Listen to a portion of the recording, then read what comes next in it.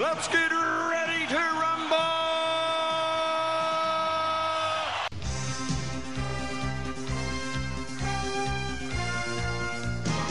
Hello and welcome to Netflix versus Cinema.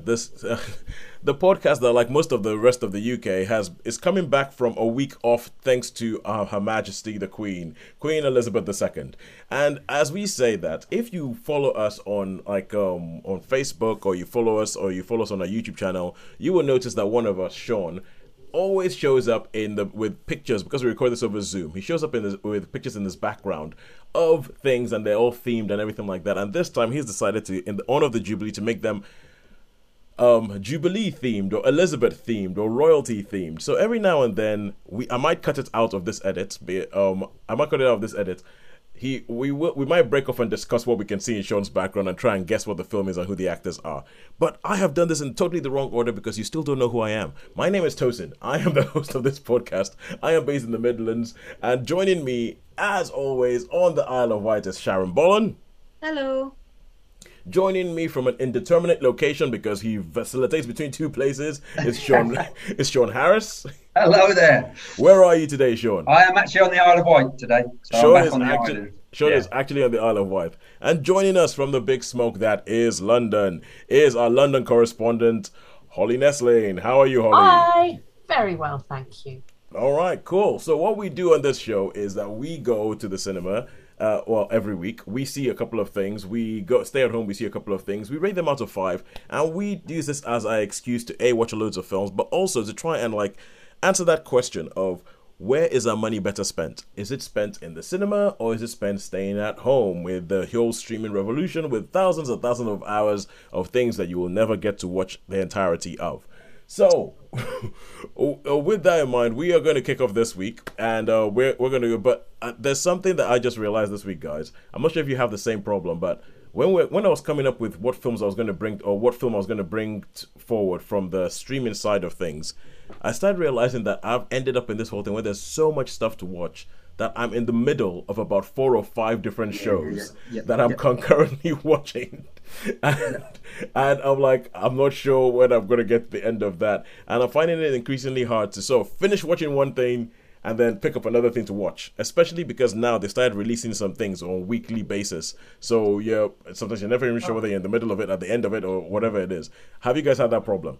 Yes. Yes, definitely. I've got two of the top series on the go, which, I mean, it's quite funny because with some of these shows, they release the whole lot, don't they? But the ones that are big, it's like every Friday or whenever they release them. So yes, you can imagine the ones I'm talking about, I'm sure. I sometimes drop away from those now, which is possibly a damning indictment of attention span and the failures of modern society or something. But I definitely, if I'm waiting every week, I may get bored and forget. If you make me wait, I might just leave you. So I'll just do something else. Well, I think there's that, but I think there's also just a lot of stuff. There's, for instance, The Witcher Season 2. I still have not watched The Witcher Season 2. What? Yeah, I still have not watched it. And the thing is, I was having this conversation because Stranger Things is now coming to a close. And that's the biggest thing on Netflix, I would say. Stranger Things is the biggest thing on Netflix. And I've watched the Season 1 of Stranger Things, thought it was really, really good. And I haven't watched any other season of Stranger Things. I haven't watched any of them. Yes. But I can't remember anything about it and didn't finish it, and should probably go back and do so now. And now that it's, as I did with Derry Girls, run late and then watch everything. I've not seen Stranger Things. It's like very 80s themed, is it? So I believe. Oh, Sean, I actually think you would like Stranger Things. Do you think so? I was like, I didn't know. I sort of saw it and I was like, well, I don't know. I think you'd like Stranger Things. I mean, if you're a fan of essentially the 80s, think about the 80s, like, Steven Spielberg 80s, like E.T., the Amblin, John Carpenter 80s stuff, like, horror movies in the 80s. This Stranger Things is pretty much an homage to all of that. And Sean, as you're going through, I'm sure that you're going to be watching it going, oh my God, that's from blah, blah, blah, blah. And oh my God, that's from blah, blah, blah, blah, blah. And it's stuff that goes way well over my head. The only thing is that I was recommended. Sorry, Toes. I was recommended another thing, which was, I think, is it called not Society or something like that. Someone said it was a series that might have been 90s, a bit more up to date, but it was all, or even 2000s. But there was a lot of film references in that, but I can't remember the name of it. There's so much stuff to watch. There is a lot of stuff to watch, and we, through our ramblings today, might actually help you. We might assist you in wading through some of the stuff. Or not. Or not. We might not assist you whatsoever. You might just sort of totally get turned off by us. But anyway, let's kick off this week. And this week we're going to start off in cinema, as is our want, and we are going to give ourselves, let's see, if more than one of us has seen the thing, I think we'll give ourselves a little bit more time. So we'll give ourselves, and we're going to kick off with Men, which I think it is, for better or worse, it is the big cinema release this week. Men is the one that is probably got the most talking points about it. So Sean and I have seen this. So I'm going to give a little bit of a pressy about this and try and talk about it, and then I will wind Sean up and let Sean go while when he will tell us what, and because I think Sharon and Holly, you might have seen me saying something about this on Facebook, and spoiler alert, all I said on Facebook was weird ass film. So, but this film stars Jessie Buckley, Sharon. Sorry, what was that, Sharon? I have seen the trailer, so yeah, I know the weirdness. Yeah. I think this is a film. This is a film that right from the trailer, you watch the trailer and you think this is going to be a weird ass film, and it's and it delivers. It delivers on that. But the thing is Alexander Payne, who wrote and directed it, and no, is it Alexander Payne or Alexander Garland? I'm getting those two confused. But anyway, he's I'm going to have to check that before the end of this thing. And the whole idea behind it is that you meet Jessie Buckley. She's a woman called Harper, and when you first meet her, she's driving down the M4, going towards, there's a point where you see a sign saying Gloucester, and she goes to this big country house, which it turns out that she has hired for the next 2 weeks, and she's going to be staying in this country house for the next 2 weeks. Why she's going to be staying there, you don't know, but that as it transpires, you find out that she's had like a trauma in London. Essentially, she was married to a guy who was played by Papa Essiedu, and he died. And she's going away from London for a while to be by herself, to sort of like heal, recover, all that. And the first person she meets is this guy called Jeffrey, who is played by Rory Kinnear, and he's like a sort of like, a posh country person who owns the house, and he's the landlord and all that sort of stuff. And as the film goes on, she meets a whole bunch of different men, as in the film called title. And the big gimmick of this film that sort of catches all the attention is that all the men in the film, apart from her husband, are played by Rory Kinnear. So every single man that she meets has the same face. Every single man that she meets, sort of like, she has all these interactions with all these different men as she's going through this whole thing, and it then becomes almost kind of like, there's elements of like a horror film where it's like, why do all these men have the same face? Are they being haunted? Why is it that she doesn't seem to notice that all these men have the same face? Even at one point where she meets a boy, and this is a boy of school age that has the same face, in one of the weirdest, freakiest pieces of CGI you will ever see. It's pretty bizarre. It is so freaky each time that kid shows up, and that's the basic premise. And someone asked me when I said this was a weird ass film. Someone asked me, they made a horrible pun, said, would I recommend it? And after I'd groaned, I said, like, this is the kind of film that if you like the kind of film where you're guaranteed to have like a 3 a.m. university style conversation about this film, where there's one person in your group of friends who is convinced that all of you are just a bit too dumb to understand what exactly is going on in this film, you can actually, this is the film for you, because that's the kind of film that will do that. So having put that as the premise of it, as the premise of her meeting all these men and all that, I think one other thing I should say is all of her interactions with these men end up being unpleasant. So all interaction with these men, they end up being unpleasant in different ways. Whether it's being physically threatened, or whether it's being, I guess, blamed for the death of her husband, or whether it's just being called a nasty name, all of her interactions end up being unpleasant. And I think that will kind of tell you what this film is getting at. But Sean, what did you think? Okay, well, to me, this was a film of two halves. I liked the first half. There was a lot of atmosphere. It reminded me of some of those 70s like Peter Walker movies. like which was pretty good, and maybe a little bit of The Innocents, you know, the film from the Deborah Kerr film '63. Yep. I thought this could be quite good, and it starts off really quite atmospheric. And the first guys you meet, it's in the trailer, so it doesn't matter. It's like I forget what Mr. he is, but he's the chap who's basically renting the house out that owns the house. Jeffrey, Jeffrey, that's him, Jeffrey. And I actually know someone who's very, very similar to that. That was, I must say that was quite a country type person. That was quite convincing. And I was like, you know, with the friendly alcoholic, you know, rosy cheeks and that, you know, obviously. So I thought that was really good, and it started to intrigue me. I thought, well, this could go somewhere. This could go somewhere. And then there's some weird echoey stuff, which was like, well, where's this going? And the bit with the tunnel. Yeah, in the tunnel. And there's a hell of a lot of imagery in this film. Yeah. You know and it gradually gets, as things go on, it gradually gets a little bit weirder.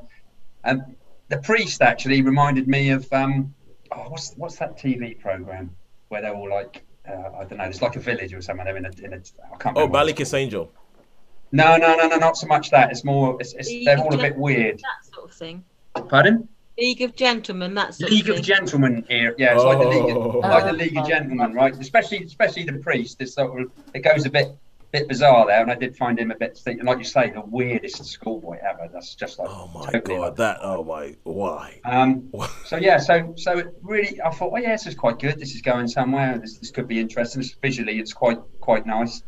And then I thought it started to get a bit, I don't know. It just started to sort of gradually. I don't know whether it seemed longer. Perhaps it was a long film. Perhaps I was getting, I need something to happen, and it just got really, really strange. So for me, this was like a film of two halves, and it is. I mean, the very final part of the film is totally bonkers. Really bizarre, and I'm generally quite good at figuring out weird stuff, but even that was like the last 15 minutes of the film. The last 15 minutes, you're like, what the hell am I watching? What's going on? I mean, I like the symbolism of, you know, with the one that's on the fount. What's on the fount in the church? Yeah, the church. There's two images, isn't there? And one of the guys actually looks like the creature. I think it's called the Green Man or something, a bit Wicker Man-ish. I thought that was quite effective. But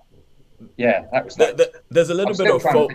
Yeah, there's a little bit of folk horror about it, and there's a little bit of, like, you know, city person goes into the countryside, and then, you know, weird things happen because you're not used to the country and all that. There's a little bit of that in there. But so, I mean, Sean, a lot of what you say, yeah, I agree with. But the thing is, and the problem we have here is that we have a film called Men that I think once it's called Men, and once you know that the main character is a woman, I'm immediately thinking, okay, this is going to be a little bit of the symbolism, and it's going to be a critique about, like, you know, the place of women in the world today and what men do and all that sort of stuff. But we have a podcast in which the two men have seen the film and the two women haven't. It would be intriguing to see what they think of it. But I don't know, you might not get a chance, but it would really intrigue me to know their thoughts on it, especially Sharon, because she's got that sort of really good cerebral mind that would probably say, oh, this was this and this was this. It would be really good to find out, because I mean, with there have been quite a few films that have been released recently that start trying to tackle with this whole idea of what kind of world women have and what kind of microaggressions that they have to deal with and what kind of actual aggression that they have to deal with that in the world, and just because of the way the world is and all that. So and usually I have to approach these things by going, I'm a man, and I don't think I'm going to get some of this. But and if I think about another film that, Sean, you were just about to say, that a film that sort of sticks in your mind and you're still thinking about it, and it's kind of weird and a bit like, I think of Mother. And the film Mother. That's what I was just going to say. That exactly. Yeah. And I think of the film Mother, and that film, when it came out, everybody was like, "What the hell is this? What is going on?" But I felt like in Mother, there was always something interesting happening on screen that to go, okay, hang on, and you give you this whole thing about symbolism. This is a slower film, and there were bits of the film where I thought, like, look, there's just nothing happening.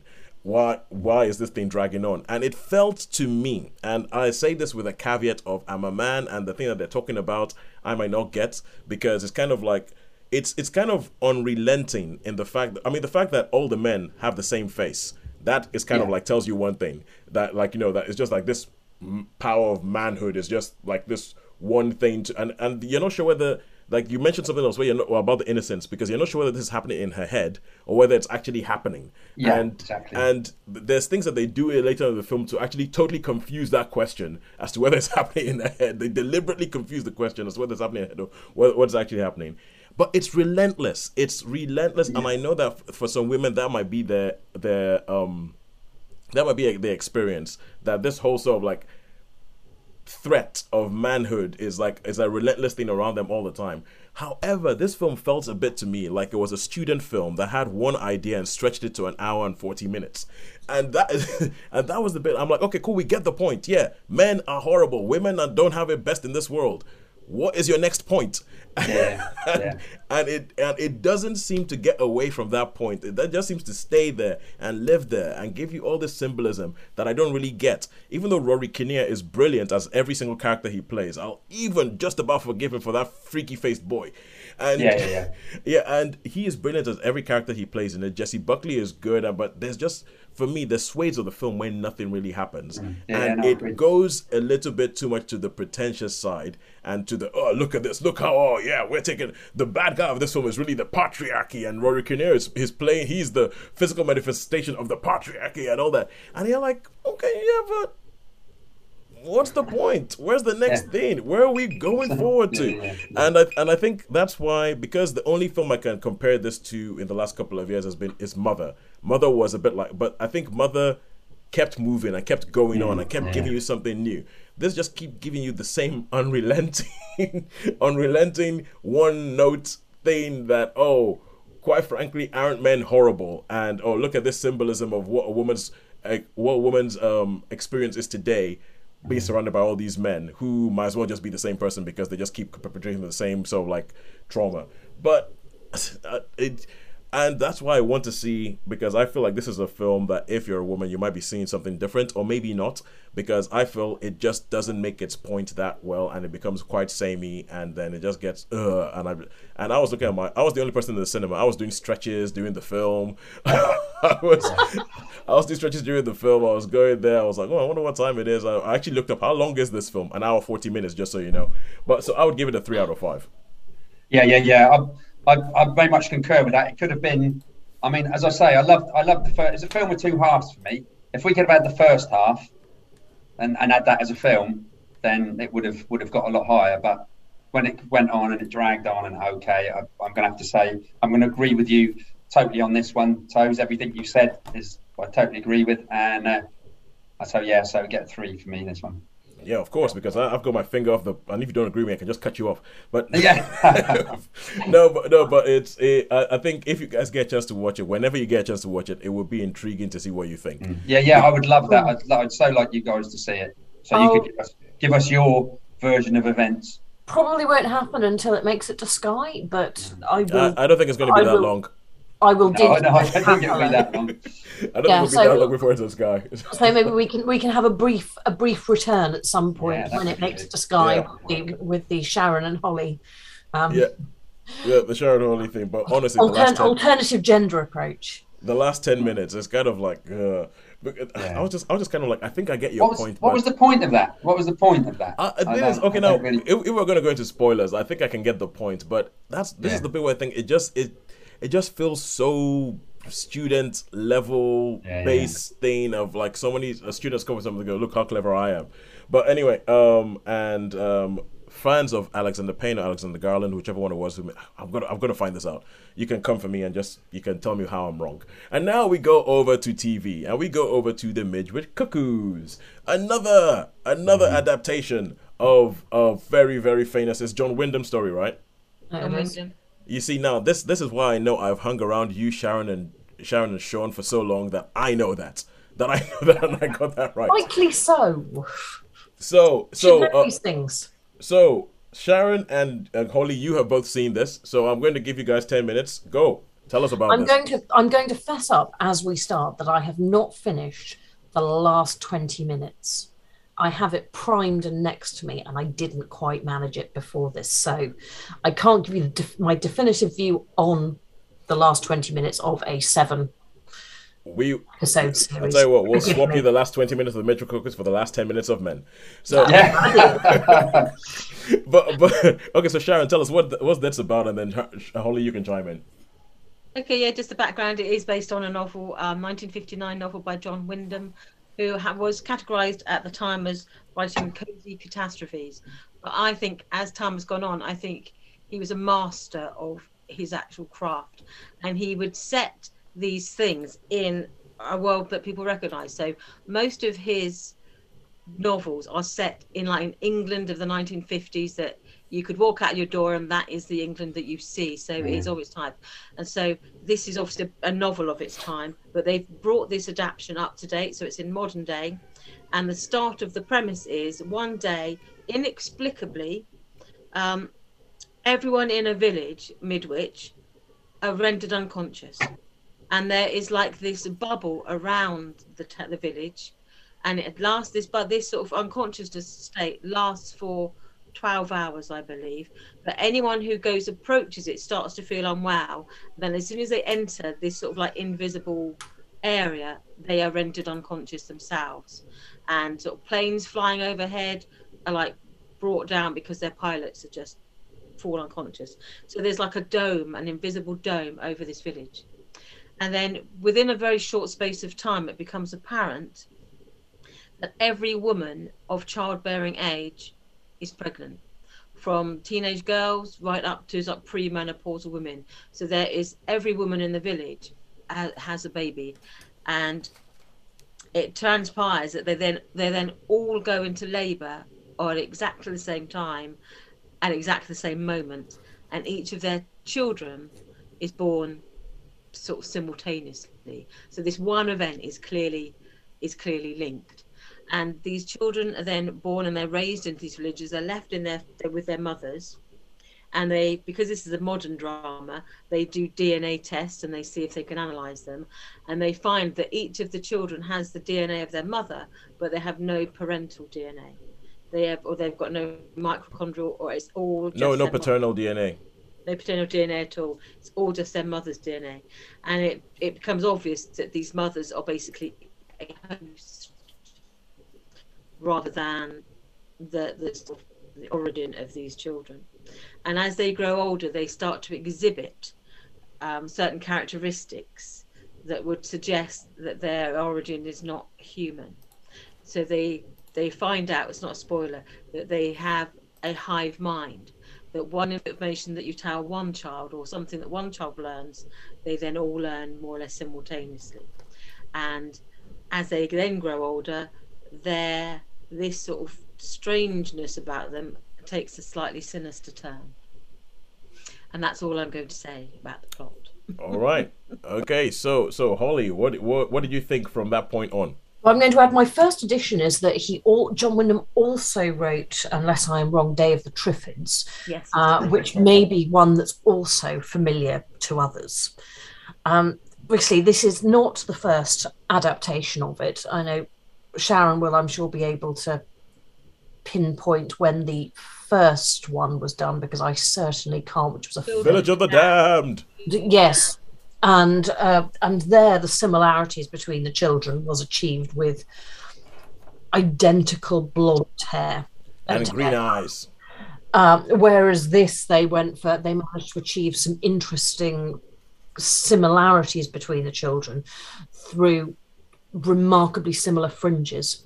I appreciate that sounds like a slightly bizarre statement made, but I found it quite disconcerting as a sort of point of reference. These are not necessarily very good fringes, and they all have the same not very good fringe. But it was a really good way of, because they were slightly bizarre, it gave you this strong feeling that the children were slightly bizarre with these very slightly odd haircuts.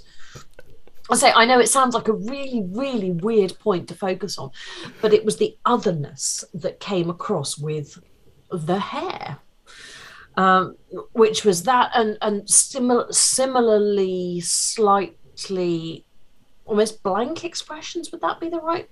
They're all the same height, and they're all the same sort of build. So apart from the hair, that's the only thing that distinguishes them, and their ethnicities. And yet the hair is still quite similar. So there's, and the expressions are similar. There's very little emotion displayed, but except through the eyes. Just a quick thing. Sharon, you mentioned about the ethnicities, because that was going to be a question I was going to have, because when they did Village of the Damned, there was something very Aryan Nation about all the kids, and I wondered whether they'd because I know this is set in modern day, so they've updated it so it's not set in the 50s like most of the other adaptations have been. So they actually do have kids of different ethnicities in this village. Yes, because that's where the whole DNA from their mothers comes from. That they take on the ethnicity of their mothers. Okay. Whereas the original one, it's clear that they are aliens, because they all have like this, almost like albinos. They've got this very white hair. Yeah. They've got strange pale eyes. Yeah. And very sort of pale skin. Whereas I think they want to introduce a little bit more diversity into it, maybe typically, or maybe just. Was it in your face? Was it really noticeable? Or if you know the story, it's I think they picked up on the fact that these children are all eerily similar. Similar, yeah. I think they managed to establish that without them looking all the same. Oh, brilliant! Oh, that's good then. That's a good. It didn't really matter the fact that they all had a different ethnic origin, because the way the children behaved, it looked like you could tell that they were kin. Yeah, absolutely close to each other. What they also did that highlighted the fact that they were the children of the mothers, not the fathers, was that they were all the same ethnicity as the mothers, whereas the families were to varying degrees more complicated than that. Without again adding, without giving anything away, there were some things that were a little more complex. Well, now you've said this, all I wanted to do is watch this show and see a black kid with a fringe. But carry on. Yeah, the black kids. Well, I'm going to first say it was only the black girls who had fringes. I'm afraid the boy did not. Okay, cool. At least fantastic cast, as by the by. It's Keeley Hawes, who is one of the key characters, who plays. Who is one of the obviously adults. I don't know if we can say I'm going to say the relationship is the grandmother of one of the somebody, children of somebody. And she is obviously superb because she's always superb. National treasure. Well, absolutely, and there were a number of other people who were excellent, but I was the one who just jumped out at me because I recognise her so clearly, and I'm having to check her names. Is Ashley Loftus, who was in Discovery of Witches, and is sort of indelibly etched into my mind because of that. Who I thought was superb. I thought it was a really very, very strong cast and quite a compelling watch. I've pretty much binged it. I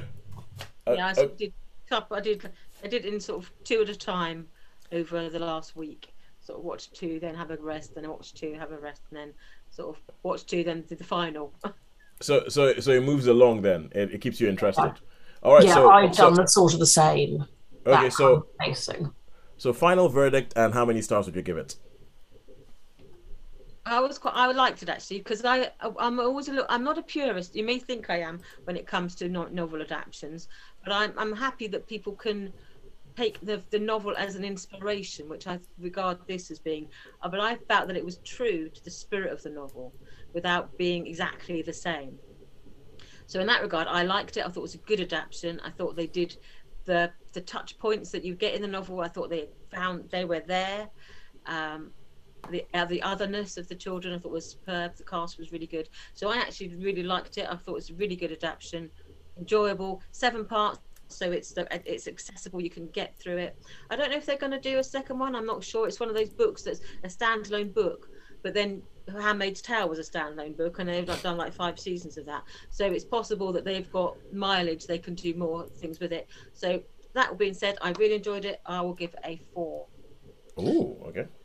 I'm going to mirror that. I really enjoyed it. Again, thought it stayed true to the spirit of the book. I haven't read the book in years, but it had a really good feel. I agree on the adaptations if they maintain the spirit, and word for word adaptations can be very variable anyway.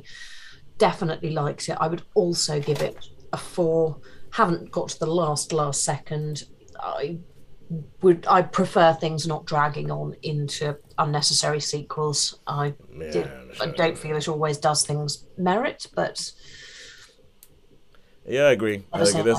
There's a lot of shows that I look at and go, that should be one season, and thank you very much.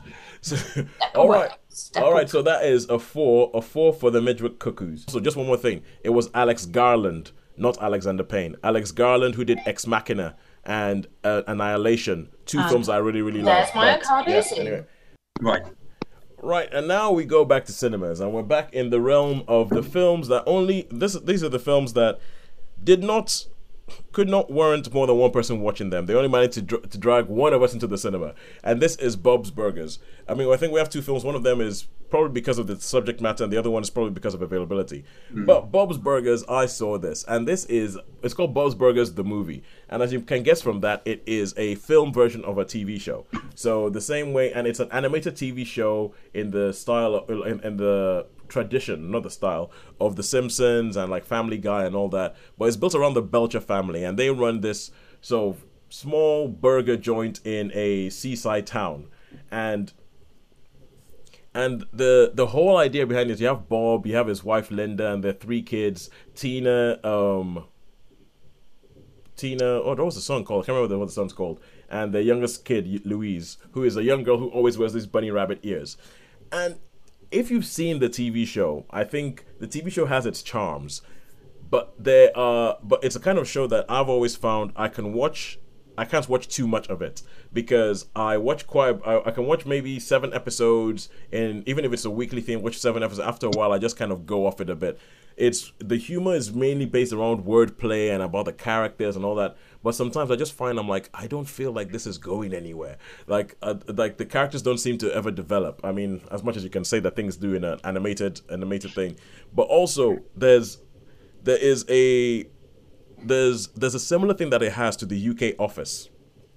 Because I remember the UK Office, and I remember watching the UK Office and thinking I couldn't watch too many episodes of those in a row because it got a bit depressing, because these people's lives never really went anywhere. And the Belcher family, they're the kind of family who, if they ever had a storyline where they won the lottery and they got rich, that's the end of the show. Because a lot of the humor from the show comes from their struggle, and it comes from the fact that they have this burger joint that's in this seaside town that's kind of like falling apart. They're always struggling, and a win for them might be that, hey, we managed to get enough money to buy ourselves a new doormat or something like that. So I think it's a very particular type of humor that I don't think everybody will get, and I like some episodes of it, and I don't think. But I don't like it enough to watch every single episode. When they say new seasons of Bob's Burgers, I'm like, maybe. Maybe when I'm struggling to sleep and there's nothing else on or something like that. Even though I can see that there's some charms in the show, but I don't think that they're just for me. And obviously in the film, the great thing about the film is that the film carries those things over. So the way they do with these, like if you compare an episode of The Simpsons on TV to the Simpsons movie, you can say that they've spent more time and more money on the animation style and the drawings. The drawings look sharper. Same thing here, drawings look sharper. This is pretty much a stealth musical, because one of the things that Bob's Burgers does is that it has almost every episode, it has a song. And because all of the people, they have terrible voices, it's never well sung. But this is imagine a musical filled with a whole bunch of people who can't sing. And that is kind of, and if that idea like entices you or intrigues you, you might like Bob's Burgers the movie. The storyline is that they have the burger joint, and they have as is always the case, the bank loan is coming. They have to make a payment on the bank loan. Not even the whole thing. They just have to make a payment on the bank loan. They don't have the money to do it, so they know that they have to sell a certain amount of burgers by the end of the week. If not, they're not going to go through. But then there's a sinkhole that shows up in front of the house. This is the kind of thing where bad things just keep happening to them. And there's a sinkhole that shows up in front of the house, which so obviously slows down their burger trade. There's a dead body that's found in the sinkhole, and then the whole film becomes about how do we find this whole thing out. And it does feel like an extended episode. I was one of 3 people in the cinema, so this was an upgrade on men. There were 3 of us in the cinema that watched this, and I was thinking, the only fans of this show are going to... I actually spoke to the couple who went to watch it. I was like, are you guys fan of the TV show? They were like, yeah, we like the TV show. I was like, what do you think about that? They're like, it was all right. I think it kind of like sagged a little bit in the bit, because it has that problem when trying to turn a TV show into a film, where it just feels like an overlong episode, and you feel you usually would tell me all this storyline in 30 minutes, but now you're spending it. You're making it 90 minutes. So it's.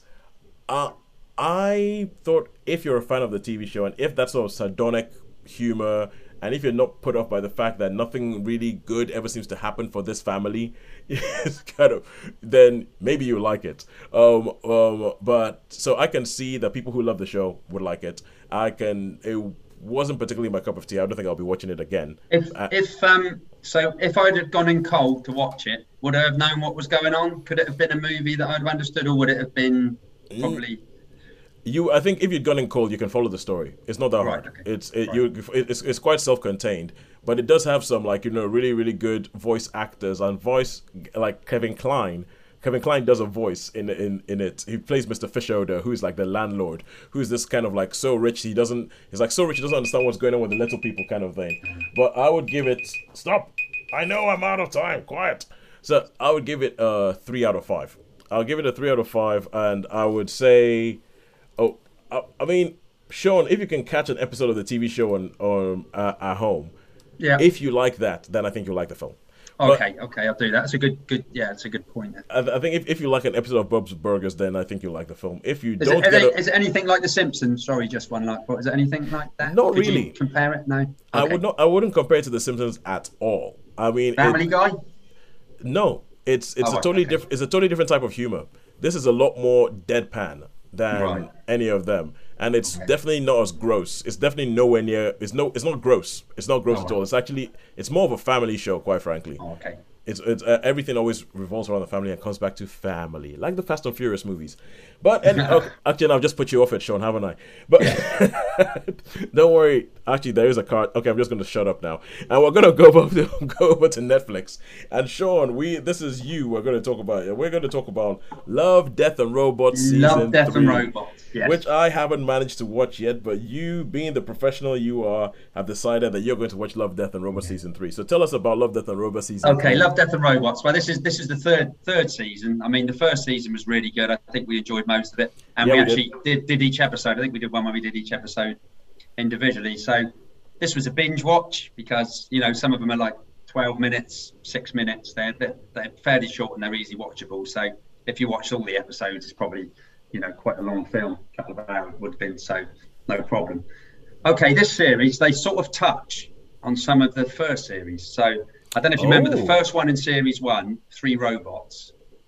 I think it was the second one. The second one. The first one was the one about the fighting monster. Oh, yeah, but there's like 3 robots. There's like a square one and a little one with a baseball cap and that. Well, it's them again, and they're going to a different place this time. So, and there's also there's another episode that goes back with one of the previous series. So now this series is fairly short, medium length animation movies.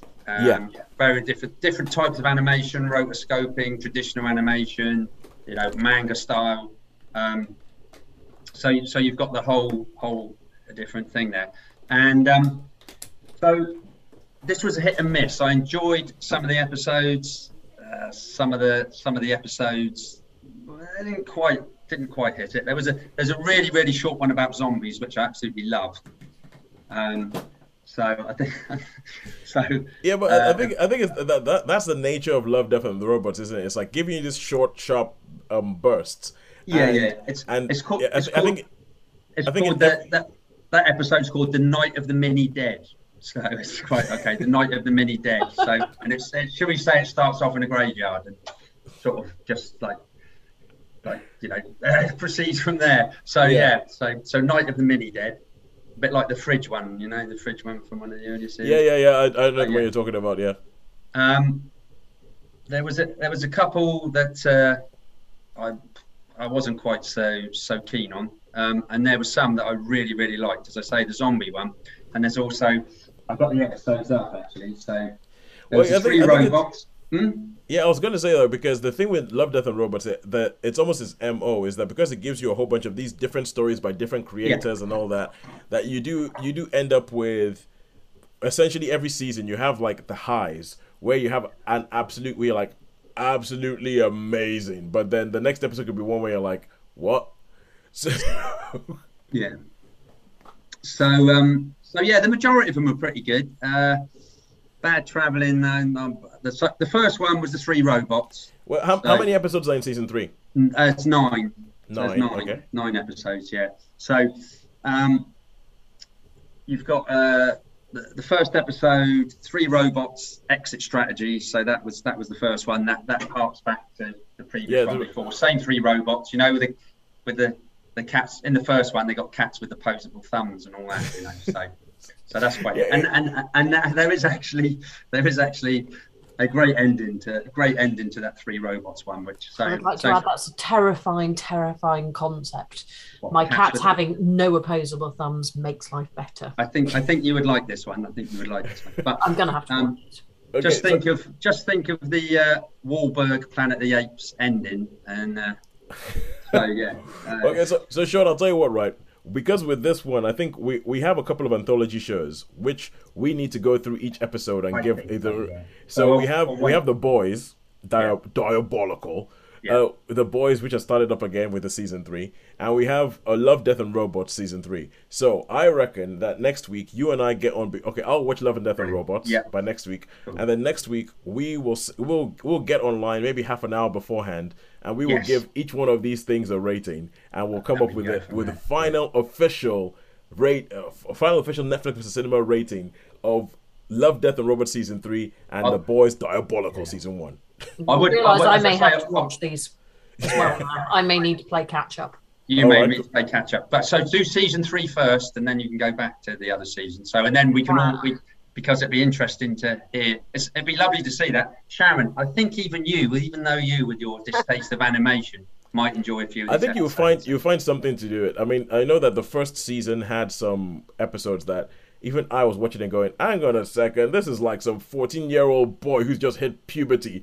He wrote this thing, and I found them really offensive, quite frankly. Okay. But they evened that out in the second season. So you get to see what they come up with the third season. Yeah. So, Sean, I know that you usually do an amalgamated sort of like rating thing for anthology shows. What did this come up with? This come up with a 4. Come up with a 4.5 actually. So, but this will be a 4 in the whole. So. That is not a bad showing. That's not a bad showing for 9 episodes. If they average 4.5. All right, cool. And now we go back to Sean for another film. And this is the film that I think I would like to briefly add that Max heard about cats with opposable thumbs. And so this is Holly's cat Max, and he's kind of like, wait a second, you mean we can have opposable thumbs? We would rule. We would make you all our slaves. But it's the face that doesn't really want to participate. All right, cool. And so now we go into the film The Outfit, and this is a film that I've heard about. And when I heard about it, I've heard rave reviews about it, but I wasn't even sure whether it was on streaming, it was in cinemas, nothing like that. And Sean, you have managed somehow to track down a cinema that, if I'm correct, it's not that close to where you live, is it?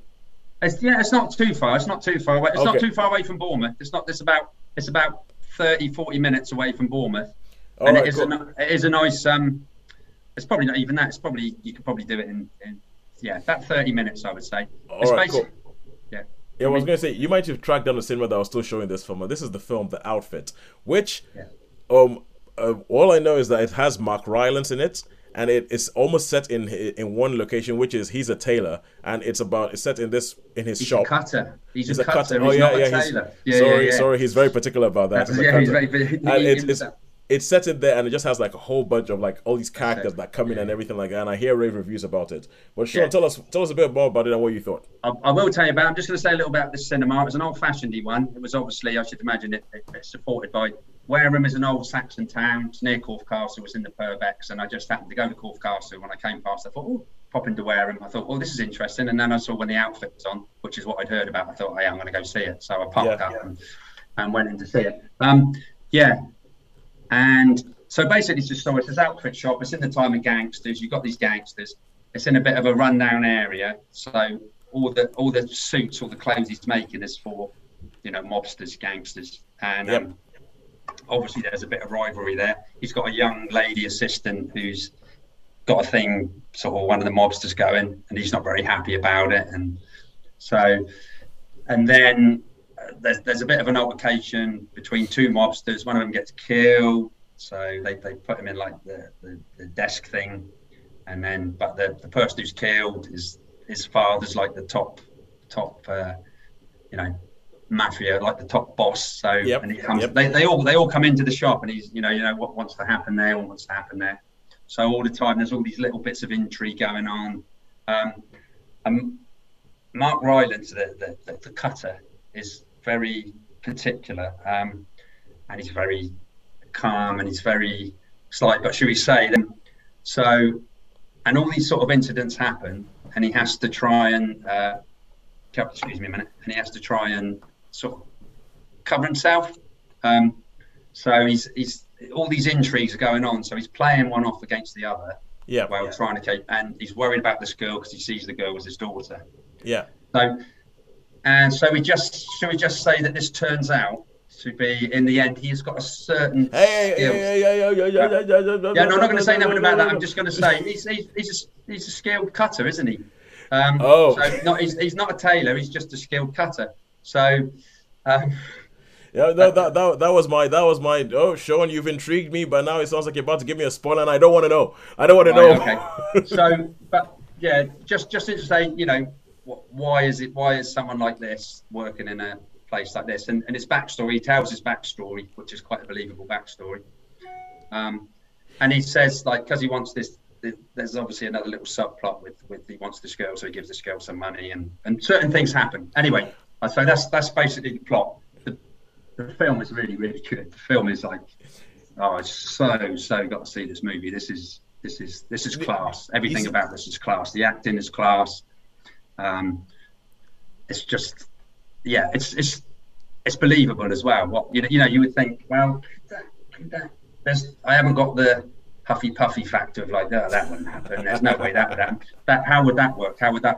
And you've still got the tension as well, especially with some of the things that are going on. And he's trying to explain himself. He's trying to talk himself out of all these different situations, and it's getting a little bit. It's a lot of intrigue. Yeah, I would say that this is really good. This is one of those little hidden gems. And I mean, I've not seen anything about it before. I don't know if it is. If you can get it on any streaming places, I'm assuming must have been released at some of the cinemas. I mean, I heard about this film probably about a month ago. About a month ago, yeah. And all I heard were rave reviews, but it's been like it's almost as if people don't want you to watch it. There's been like no hype, no advertising, no trailers, nothing about this film. But it sounds like it has like everything I've heard sounds like it's like character driven pot boiler. Where it's just kind of like the tension ratchets up, and it was a film that I immediately went on to try and find a place to watch it. It's not on any of the streaming platforms that I've found yet. I don't think you can rent it yet, so I think it's just in cinemas. But in specific cinemas that are probably going to be miles from where you live. Yeah, well, that's what I mean. I don't think they even showed this because I keep my eye on the in Bournemouth, the Pool Cinema, and it wasn't showing there. So, which is most unusual because normally they show everything from your Hindi to the Polish film to every film you could possibly think of. But this was just wow, I'm assuming it was the cinema where it was obviously, I would think, would be a subsidised, supported cinema because of where it is, in this little town. So, and there were a few people in there. So, but yeah, what a great little movie this was. I'll just add, it's not on in Richmond, which would be one of my go-tos. So, just in terms of London. It's on in Hereford, which is an hour and a bit from where I live. Oh, right. So, Hereford. on the motorway. Oh, right. Okay. All right. So, how many stars did you give this? Okay, it's got to be between a 4 and a 5. I'm tempted to. I mean, I really, really enjoyed it, but the criteria that we follow with Sharon's criteria, I would say this is probably. What do I do? Do I stick my neck out and go a 5? I think I'm just going to have to go a 4, just for. But it's a really close call with the 5. But it's it's a good movie, and I would love you guys to see it. I would recommend it too. It's just everything about it is shows sheer class. Just shows you don't need loads of money and loads of big actors to make a class movie. You just need a good story. Yeah, a good, well-told story. All right. Doesn't seem to be on anywhere with Odeon.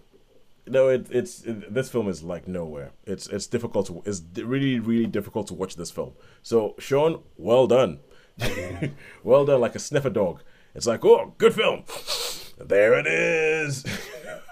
All right, cool. And now we get on to our final thing, which is going to be on Netflix and Friends. And this is on Apple TV Plus. So And this interested with that. Schmigadoon! Schmigadoon! So I think it was 2 weeks ago, Sharon, you weren't with us, and I spoke about this, and I said because I found out that if you have a Barclay card are giving you 5 months free of Apple TV Plus. So because of that, my wife has a Barclay card. I do have a Barclay card. Get on it. On their website, they have the whole thing where they say redeem your 5 months free of Apple TV Plus. Really? And yeah. And Do this. Just saying. what's that? She needs to do it. Yeah, you need. I should do it. And there's been a whole bunch of things that have been released, but I've been on Apple TV Plus, so I haven't been able to actually watch it. And once I saw this, like, my wife Claudia was like, "Oh, do you want Apple TV Plus?" I was like, "Yes." Why? It was like, Barclays card, give me 5 months free. I'll take it. Do it now. And so I'm trying to find the time to burn my way through as much as I can of Apple TV Plus before the 5 months are over. And Schmigadoon was one of the first things I went for. Now, Sharon, we've sent you the trailer for Schmigadoon. Did you get a chance to watch it? Yes, I did watch it. Okay, do you understand why we are so... Sharon, you need to watch this. Yeah, yes, I can see why. It looks completely nuts, which is not a bad thing. So Schmigadoon is a show that starts off in modern day New York, and you have two doctors who meet each other. They have it starts off very romantic comedy like. It's like a meet cute. They meet up by a vending machine, and then you go through the first couple of years of the relationship. Then they go on a hike because the relationship has hit some rocks, and it's supposed to be like one of these wellness retreats, but for a relationship. And as they're hiking, they get lost as they're hiking. Then they see a bridge and they go, let's just go over the bridge and see what happens. They go over the bridge and it's raining and everything. They go into this cloud, and once they go onto the other side of the bridge, all of a sudden, it's sunny. It's sunny, it's wonderful, and for those of us who are fans of 1950s musical, it looks like a 1950s musical. It looks like, the backdrop has been hand-drawn and everything like that. And so they walk into this place and they're like, okay, cool, let's go. And they walk into the town, and as they walk into the town, they go, ooh, can you hear that music? As there's music being piped for everywhere, and all the townsfolk come out and perform this number called Schmigadoon, telling you about Schmigadoon and why it's the town and why they live there and who all the different characters in this town are. And hi, Pete, who always gets like maimed or killed or something. Poor Pete. Pete does not do well. Pete does not do well, and they realize that shortly afterwards that they are stuck in a musical, and I know there's a musical Brigadoon, and this show is a loving tribute. It is. You can see that pretty much everybody involved in this loves musicals, and they have some really good musical pedigree. You have Alan Cumming. You've got Ariana DeBose, who's just won an Oscar for West Side Story. She's in it. You have Kristen Chenoweth. She's in it, and you have Jane Krakowski. She shows that she's in it. And the cast is awesome. The cast is the kind of people that you just go, yes, they are in it. I will watch it, and it becomes this loving send-up of 1950s musicals and attitudes in 1950s musicals. Things like, Sharon, we always talk about Seven Brides for Seven Brothers and how that just won't fly. It just will not fly today. And so there are attitudes in there which come up against like a modern sensibility, but it manages this amazing trick of being a brilliant musical of that style, while at the same time sending up musicals of that style. And I think it is. I mean, I heard some of the songs before I watched it, and when I actually watched it, I was like, "Love this! Now, Absolutely have you seen love this." Brigadoon? I have never seen Brigadoon, and I only know of it. I know the title Brigadoon. Yeah, I only know it from references from other things. I have a general idea of what it's about, but I've never seen Brigadoon. Brigadoon. So I think it was about this American Gene Kelly. He's walking through the mists of the Highlands in Scotland one day, and he comes across this village that is trapped in time. And basically, for every night that falls, the village moves on 100 years or something like that. So in a week, they've gone from like the 16th century to the 20th century. Yeah, and that you can't leave the village, and if you can leave the village, then you know that it's going to move on and you'll never see it again. Yeah. Because it only ever appears one night. You can only get into it one night where the outside world can come in. because the vicar of the village prayed that they would be protected from all time, and they're basically his prayer was answered, that in order to protect everyone in the village, the village would move forward in time every night of the year. So it was a stupid prayer, basically. Yeah, stupid. And I think, hang on a minute, you would be like 1,000 years ahead in like 10 days. So how? It's not logical. It makes no sense mathematically. I thought 1950s musical, people. Yeah. It's not about that. It's about the songs. Disbelief. This is an excuse for Gene Kelly to strut his stuff, his quite considerable stuff. And it's all about people who like Scottish, wee folk twiddling around. So it's a lot of that Scottish. It was a good female lead, I think. Was there a good? Well, I mean, I assume they. Yes, I'm trying to think. It was not Sid Cerise, but it's someone of that ilk. Again, 50s. Let's do a lot of dancing, high kicking, wearing a kilt, basically. Yeah. All right. So as you can tell from the title, they have taken some inspiration from that, because once they get into Schmigadoon, the conceit of this is that you cannot leave Schmigadoon until you have found your true love. And so they try and leave Schmigadoon, and then they can't leave Schmigadoon. And they go, hang on, does that mean that you're not my true love? And then the whole thing becomes about them going back into the town and trying to sort out their relationship, but then going to try and find their true love. And there is one song, if I had to pick out one song for me, there's a song called Cross That Bridge, which I thought was just hilarious, because the guy who's played by Keegan-Michael Key in this relationship hates musicals, while the woman who's played by Cecily Strong, she loves musicals, and she absolutely she's like, oh my god, we're in a musical, and she's like loving that. She's trying to predict everything that's going to happen, and it's like, oh, you're the character that's going to blah blah blah, and and there's characters in it that are obviously inspired by famous characters from musicals. There's a character that is obviously the Baroness from Sound of Music. There's a number that the second they show you the backdrop, you're like, they're gonna do a Sound of Music song, and you know which song of Sound of Music. And but what the humor comes from transposing the song from Sound of Music with what they're actually singing about. and so I really enjoyed this. I'm happy for this to be a one season, never come back, because I think that they nailed it. I think the songs are brilliant. I think the characterization, I think everything about this is pretty much pitch perfect for a fan of a musical. If you're not that much of a fan of a musical, I don't know, but I don't care about you. But so Holly, I'll stop talking and you say something. I thought it was an absolute delight. I'm who doesn't love a musical? Only weird people don't love a musical.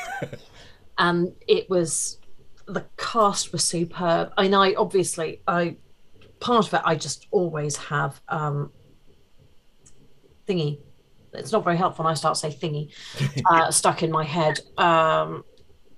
No, we're just going to have to bypass what I have stuck in my head. The entire thing, though, I thought was a delight. The cast was fantastic. The singing was great. It was so wonderfully ridiculous. I mean, just over your head, foolish, left, right, and centre. There's bits in it where like, I think if you've watched a lot of musicals, they make a comment in the show and you're like, I've always thought that about musicals as well. Yes, why did they do that? Why exactly? It makes no sense. You people are weird and stupid and foolish, and just stop and think about it and don't do it again. So I mean, I'm really biased, but I think I'm going to have to go with a 5 for this. I think I'm going to go 4. Just because I thought it was wonderful, but I am not quite as much of a musical junkie as you are. I'm trying to think what I could pull it up on, and I can't really find anything I would pull it up on. But it's not the thing I've loved the most ever. And I'm seeing it in the same headspace as some of the other series I've watched recently. Yeah. I mean, it's not the thing I've loved the most either, but I did have just a stupid grin on my face. Almost from the first episode. There was something in every episode that made me have a stupid grin on my face, and I was just kind of like, "This is brilliant. This is absolutely I've done some hardcore recommending. I was like, "What? Have you watched this? Why have you not watched it? What are you thinking of? Why?" Yeah, watch Schmigadoon. Watch Schmigadoon now. You have access to this. Watch it. Watch it now. I want your thoughts. So Sharon, what I would say is Go look into the Barclaycard website. go check the Barclaycard website. If you need help, I can show you. I can send you the link to the actual thing where you can redeem because it. I normally use my Barclays app, so I don't go in the website. So I will go and find the website. Yeah, and get yourself Apple TV, and if nothing else, watch Schmigadoon and then leave it. Yeah, And we're expecting an update via WhatsApp at the very least. But I feel, a brief commentary from you next week would be appropriate. Okay. all right, cool. My challenge, and I choose to accept it. Good stuff. And that brings us to the end of our reviews. Who do you think has won today, Netflix or cinema? I think it's Netflix. Easy. Netflix. It's an easy Netflix one. Netflix That's did 2 not weeks drop. now, isn't it? I think 2 weeks. That's Netflix did not drop below a 4. Well, Schmigadoon made it. Schmigadoon. Schmigadoon And I is. think cinema needs to buck its ideas up a little bit. It really does. Well, tomorrow I am seeing Jurassic World. So And the ones I'm looking forward to is Elvis. I know Baz Luhrmann yeah. isn't everybody's cup of tea, but I definitely want to see that one. I've got a few coming up on my list, definitely. The only thing I can think of at the moment, though, is Jurassic World, and I'm going to have to watch 1 and 2. All I will say is that I am a bit worried about Jurassic World. Yes, I know. Yeah, after the last one, after Fallen Kingdom, I'm a bit worried about Jurassic World. I'm gonna stay hopeful and I'm gonna stay positive because I You love do the that. cast, and who doesn't love dinosaurs?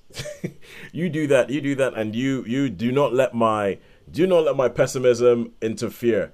And let's hope it doesn't reignite my nightmares at 12 or 13 when I thought there were velociraptors in the house and there was Tyrannosaurus Rex outside, because those were not fun dreams. Okay, so we're almost out of time. So just before we go, is all that's left to say is a goodbye from me. So goodbye from me. Yeah, and goodbye from me. Thank you very much for joining us.